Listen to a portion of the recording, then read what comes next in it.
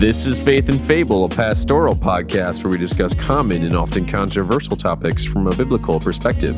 I'm Mark. I'm Matt Miller. I'm Matt Henry. And I'm Lena. And it's recording, right? Yes. Oh, This time it's recording. We had the golden intro, the last one.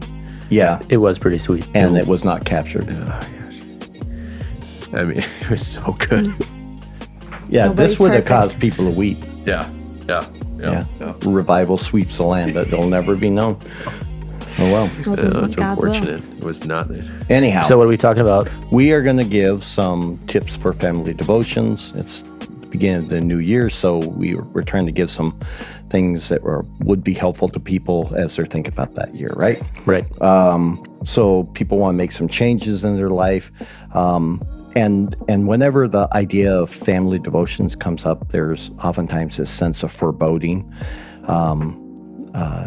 Like most things, they think about the resolutions they're going to make, and they realize, I've started so many, I've never finished them. But for a Christian, I think the new year should always come with hope, because God is exceedingly kind to us as we stumble through this life. And even on our best days or our best years, they're pitiful if we could really see them in the eyes of God. And yet He's kind to us. And they're just like our little kids making their bed, right? And you look at your 3-year-old daughter who's showing it, and you're like, I'm so proud of you, but it was a poorly done job. So we've taught on the doctrine of Satan in our theology series, and one of the primary things we've mentioned over and over again is that Satan is a man or a person who speaks lies, and he does it through false teaching. It shows up in a variety of ways, many times very, very subtle ways. And with New Year resolutions, I see him doing this in a couple of ways. As Mark is adjusting my microphone, I'm now trying to read my notes. Like Satan distracting the speaker of a podcast. I'm trying to get some people who can hear you. Get thee behind me. Yeah. Get me behind me.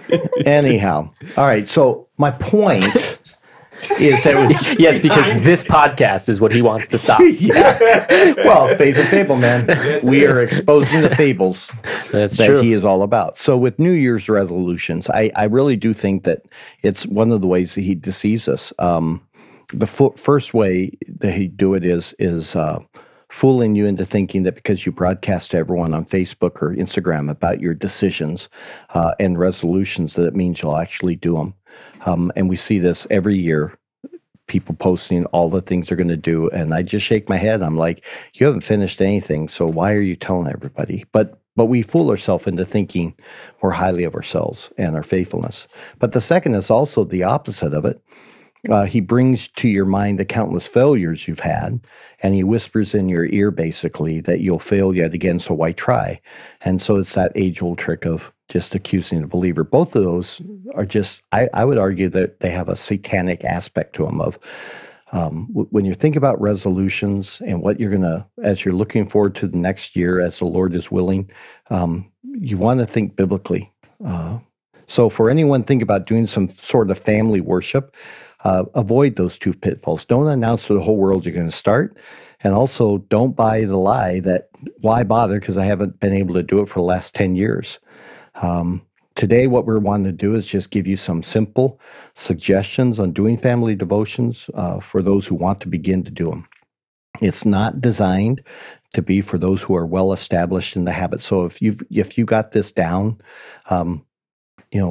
just listen, see if there's maybe some helpful pointers, but it's really for the novice or the ones who failed over and over and over again. All right, so we're going to give some tips now. Yeah. So first one is to figure out where your family is in terms of their spirituality or their maturity in terms of spiritual things. Now, it's very obvious, but it's often missed. So questions you can ask is, first, are your children, are they believers? Is there a mix among your children? Are some believers and some not yet believers? Are you perhaps a person who came to faith after starting a family and now they're looking at you and wondering where the heck mom or dad went? Yeah, that's a huge one for a lot of. Yeah, like what are you trying to do? Or Yeah, we've never done this before, and I'm 16. right. Why? Yeah. So can your children find a book of the Bible? If not, then start each time, for instance, with the Bible drill for older ones who can read. Motivate them with candy. Have you ever? Did you grow up doing Bible drills? Oh yeah. How about you guys? Awana, yeah. You never did that. Yeah, we used to do it for our evening service. We would actually do it. The women always beat the men. Always beat the men, just destroyed them. In fact, I actually went to 3 of the men and gave them verses that I was going to call out. And Ahead of willfully time? was, oh yeah, How I dare was you? cheating. And the women still beat the guys. I'm like, how? I gave you the verse. You had your thumb there. And my wife was one of them. She was just disgusting that way. She would just stand up and start reading the Bible. It's like, stop. But anyhow, it's a simple thing you can do. If you can't find verse, make a game out of it. Yeah. Now, if you have rebellious children, then this is going to look differently than children who are under control. Oftentimes that means that you first need to train your children. Things like how to just sit still for 15 to 30 minutes at a time. It's just basic, but you got to do that before you're going to be able to do some kind of family devotion. Yeah, if you hear doing family devotions and you and your wife are thinking, "Oh, there's no way." Well, then there's something you need to start ahead of time, right? Yeah. So again, teach them to sit on the couch. Give them some books. Start at 5 minutes with an egg timer, and they're not allowed to get up from the couch until the egg timer goes off, and just slowly extend that until they're able to sit still and quietly for 15 minutes, and then build from there. It's real simple, but yeah, you got to have control of your home. So that's the first tip. Just figure out where you're at spiritually as a home. Second, then figure out the rhythm of your home. This is simple, but when does the whole family actually get together? And here's the rub. If they never are together, they repent. I mean, there's something wrong if your family is never gathered. And you have to learn to make that a non-negotiable to the best of your ability. Now, life gets in the way, right? There's people who have unique sicknesses or something like that, or travel responsibilities, but there should be able to be found some kind of a rhythm where the family is able, if you make choices, to be together. So at the same time, you want to be flexible with that, but not overly so. With my home, the way we started out was we did at breakfast time, and that worked really well. But then I had to get into the office earlier and earlier, so that kind of went out the window.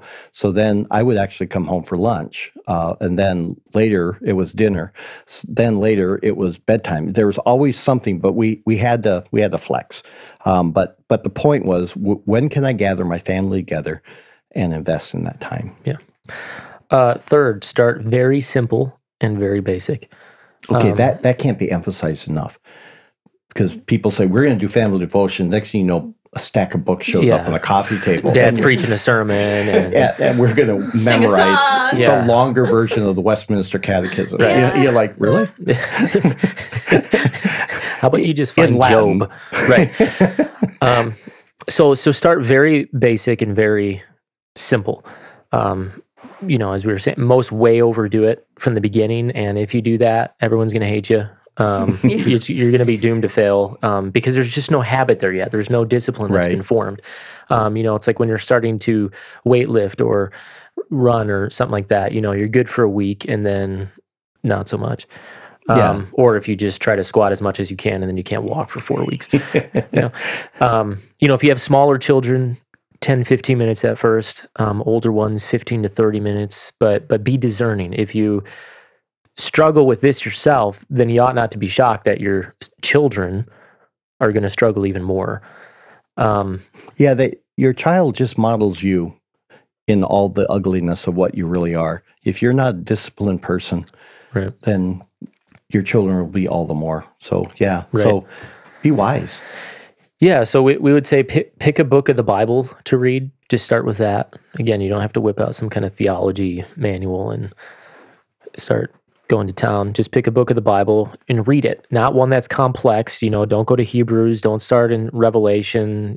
Don't do something strange like Song of Solomon. Just do Genesis or do Kings or Chronicles, just historical books. Do Acts or one of the Gospels. I mean, their story, their narrative, they're engaging in the New Testament. Proverbs are always a great thing to do as well, especially when time is tight. They're short, pithy things. Read whatever the story is and then stop. So you're not looking to get through all of Genesis in one sitting. And don't let the chapters define you. I Right. mean, Yeah, figure out where the story ends and end. find the natural breakdown. Right. For little kids, have them sit on your parents' lap and read it. For older ones, have them, get their own Bibles, open it, and then read along. Once they can read, immediately have them read even one verse, and then praise them for it. And Yeah. that's so important. Don't have this expectation, and then when they do it, it's just like good. It's praise them; they're doing something right. So, if people knew the history of the public school system or the whole education system of America, the purpose of it was to prepare them so they can then read their word. Right. And it was that simple. Did you know that was the start of Sunday school too? Yeah, from But D.L. Moody. Yeah, it was all these kids couldn't read. And so it's like, how can you bring them the gospel if they can't read the word? So he started bringing all these poor children into the church for Sunday school. And the purpose was teaching them to read, and they'd use the word, and the rest is history. But yeah, make your children read. Don't make it a passive thing. If they know their time is coming up and they got to pick up and start reading verses 12 to 20, they're looking at it and they're thinking about it. And you at least have engaged their mind for those few verses. Right. Yeah, and then of course praise them. As we're saying. Yeah. Help them with the hard words. Yeah. It's okay. Never mock a child when they're trying to read the word. Just don't mock your child, but definitely not when they're trying. When they're trying. Then ask basic questions from the text. So what did we learn about God? What did we learn about sin? Is there something that we should obey or stop doing? But mostly make it about God. Make observations about how He is all powerful, how He is good, how He is judge, how He is faithful. Those passages that show that He is patient, that He hears us, that He gives good things to us. What you're doing is you're training them to read the Bible rightly then. Right. That it's first and foremost a book about the person of God, not about them. Yeah, that's huge. Yeah. Then pray. Simple prayers that are built around what they've just learned about who God is. And I want to emphasize that. I'm meeting with a young man, a young teen, and I asked him, I said, hey, would you pray for our meal? Because we had a meal together. And, he kind of blinked, and it's like, man, first time I'm meeting with a pastor, and he's asking me to pray, And it was a fine prayer. But afterwards, I said, so you did good. I said, but let me encourage you. When somebody asks you to pray for the meal, just pray for the meal. Just ask for a blessing on this time, the food, and our conversation, and say amen. I said, don't make it a long prayer. You're laughing. I do that to my kids all the time, especially Quinn. She's just very thankful. Oh, yes. I'm like, Well, the kids, they have to do every single thing. Yeah. Father, we know you are an electing God. Oh, no. And from the perfections of your Trinitarian nature overflowed in. Yeah. Poor Mark. The stomach is gurgling. Well, it's like when you ask somebody to close in a Bible study. You're like, would you close? I want to go home, please. And they do a whole recap.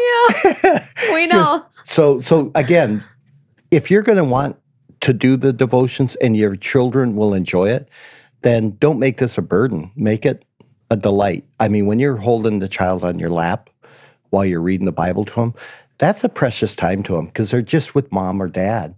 And when you pray, make them simple prayers. And what you're doing is you're showing your children, this is how you can pray. You're speaking to God.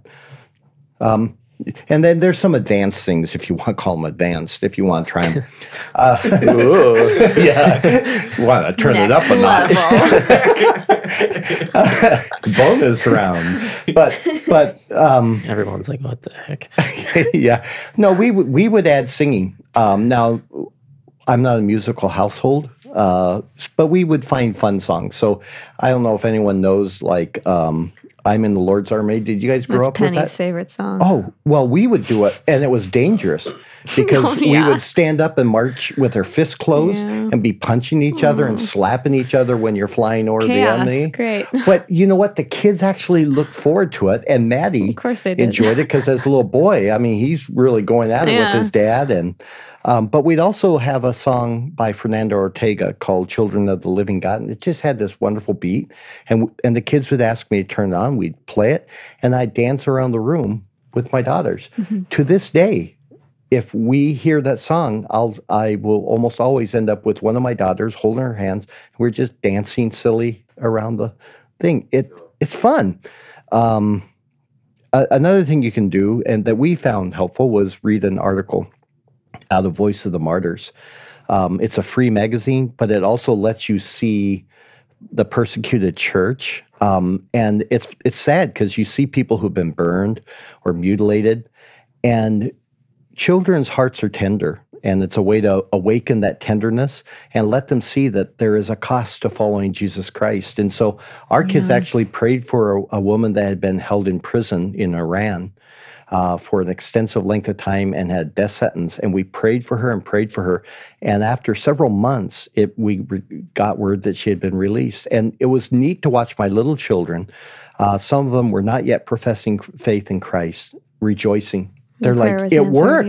It worked. And it's like, yes. And then also, this is an advanced move, but don't just as a father pray, have your children pray. So go around the room and say, look, okay, what are you going to pray for? But make them tell you what they're going to pray for so that you can say, okay, now let's think about what we read. And if God's faithful to his promises, what does that have to do with that prayer? And what you're doing is you're helping them begin to have a connection between what I'm reading and what I'm praying, that there's a reflecting there. And it's so simple if you make it simple, and it helps the child learn.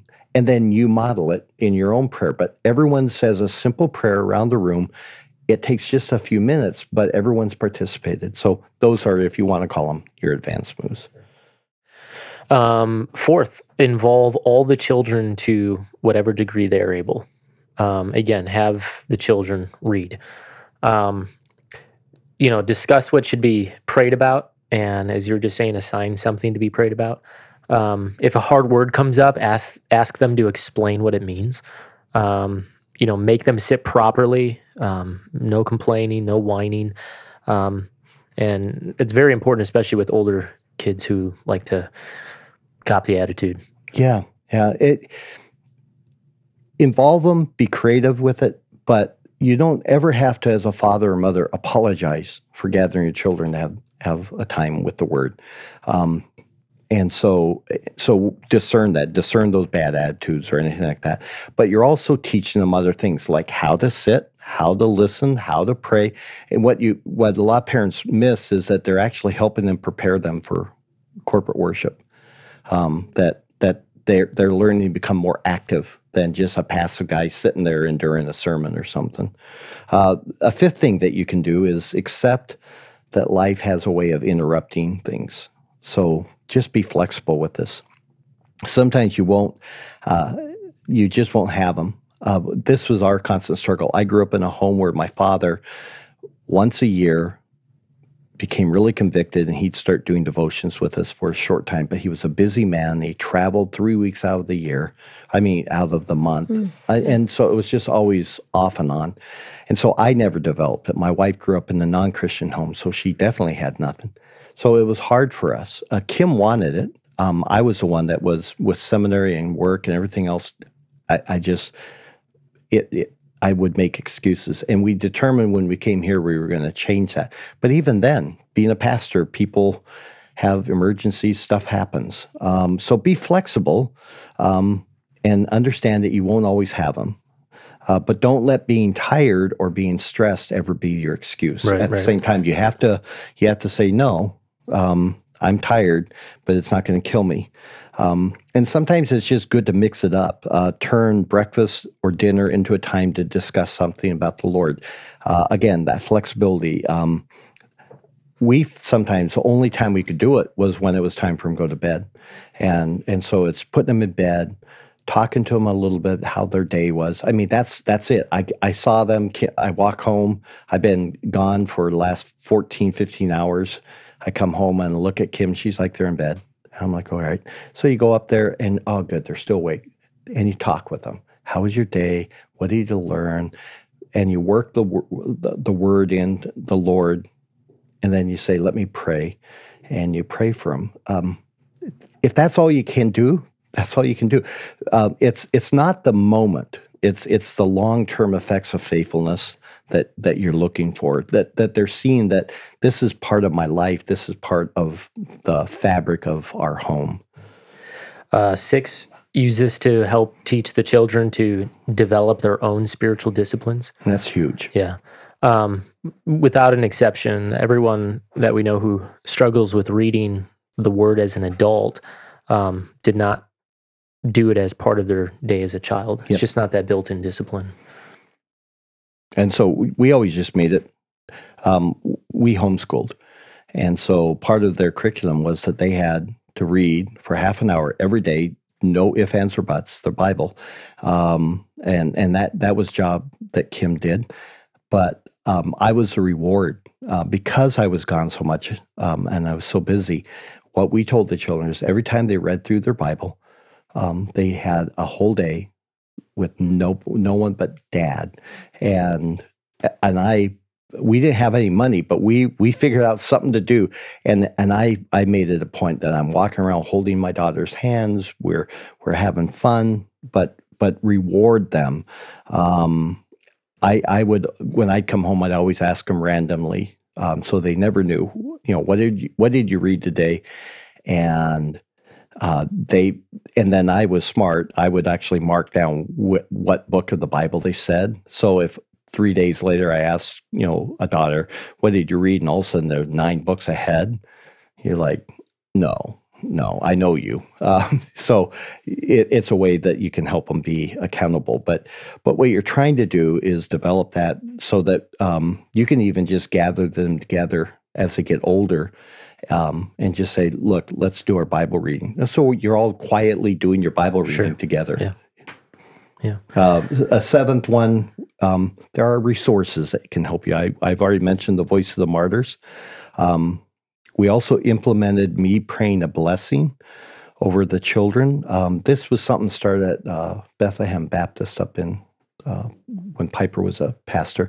Now it's called Truth78.org. That's the family that developed this. They actually have a website. And they have these little cards that you can buy, or I believe they have now an app. And what they did is they went through the Bible and found specific verses and turned them into a blessing. And so what was so neat about this is I thought, man, I don't know, this seems corny and kids aren't going to like it. My children actually would seek me out. And what was most emotional for me was at the end of those really bad days where it seems like all you've done is discipline your children, and it's like, my goodness, they're the spawn of Satan. You're just exhausted. At the end of the day, and they're going to bed, that I would hear one of them coming downstairs, and I'm already ready because it's like, what do I got to rebuke them for now? Yeah. And it's like, Dad, yeah, you didn't bless me. That just tore my heart apart. and I got up and they wanted that blessing from their father. And you would literally put your hand on their head and you would pray this blessing and you go to bed, to bed, to bed. And it was a precious time. You can use catechisms too. There's all kinds of catechisms out there. Make certain it's a biblical one. Review your Bible memory. Your Sunday school teachers will love you for it. There's a book by Milton Vincent called The Gospel Primer. It's excellent for older kids, and you can assign a chapter. These are just simple resources that goes beyond just simply reading the Bible. Eighth, then, learn to make your home Bible-centered in all things, and it's going to make everything better. So train yourself to look for life illustrations of Bible examples. As they get into the later teens, they should be seeing the world through a biblical lens, not just, they shouldn't have a dichotomy between church and life. Right. I mean, it's all of it is God's creation. Make them give. Make them bring their Bibles to church, and not electronic ones, but actual physical Bibles. I know that's unpopular in this age, but make them bring a Bible. Make them take notes, and that's why. and then look at them though. Don't just assume they're taking notes. Look at the notes. If they're lazy, then have them listen to the sermon again and then do proper notes. Don't be afraid to have actual standards and expectations. Your goal isn't just to get them to like church or not begrudge coming to church. Your goal is to instill disciplines in them early on. So start young, and likely you won't regret that. Yeah, if I ever wanted to rant when they talk about why are the young people leaving the church, it's like, well, one, they're half the time they're not regenerate, and the other half is the church experience has always been about entertaining them, and nobody has ever taught them the discipline of what corporate worship looks like, and that's what you're trying to do there. Yeah. Confess sin to your children.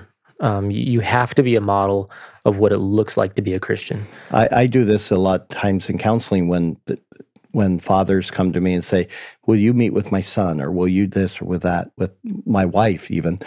And I'll say, okay. And I'll get the son and his father in the room together. And what's the problem? And the father just starts launching, and the kid's being a pain. And it's like, all right. And then I say, I've just got questions about your home. And I'll look at the father and say, or the son, I say, can you tell me the last time that your father confessed sin to you? And the room just gets deadly silent. And the reason is because the father isn't. The only thing he ever does is, at best, is yell at his son about his failings. It's like, all right, so here's your problem. You're not even showing your son what it looks like to fail, and then as a Christian, what it looks like to repent and make a reconciliation between the persons that you sinned against and all of that. Is that should be part of your life. Every one of my children can tell you times that my wife or I or us together came into them and spoke to them about our sin, how we have sinned against them, where we let our anger, whatever. So such a simple thing, but just model. Yeah.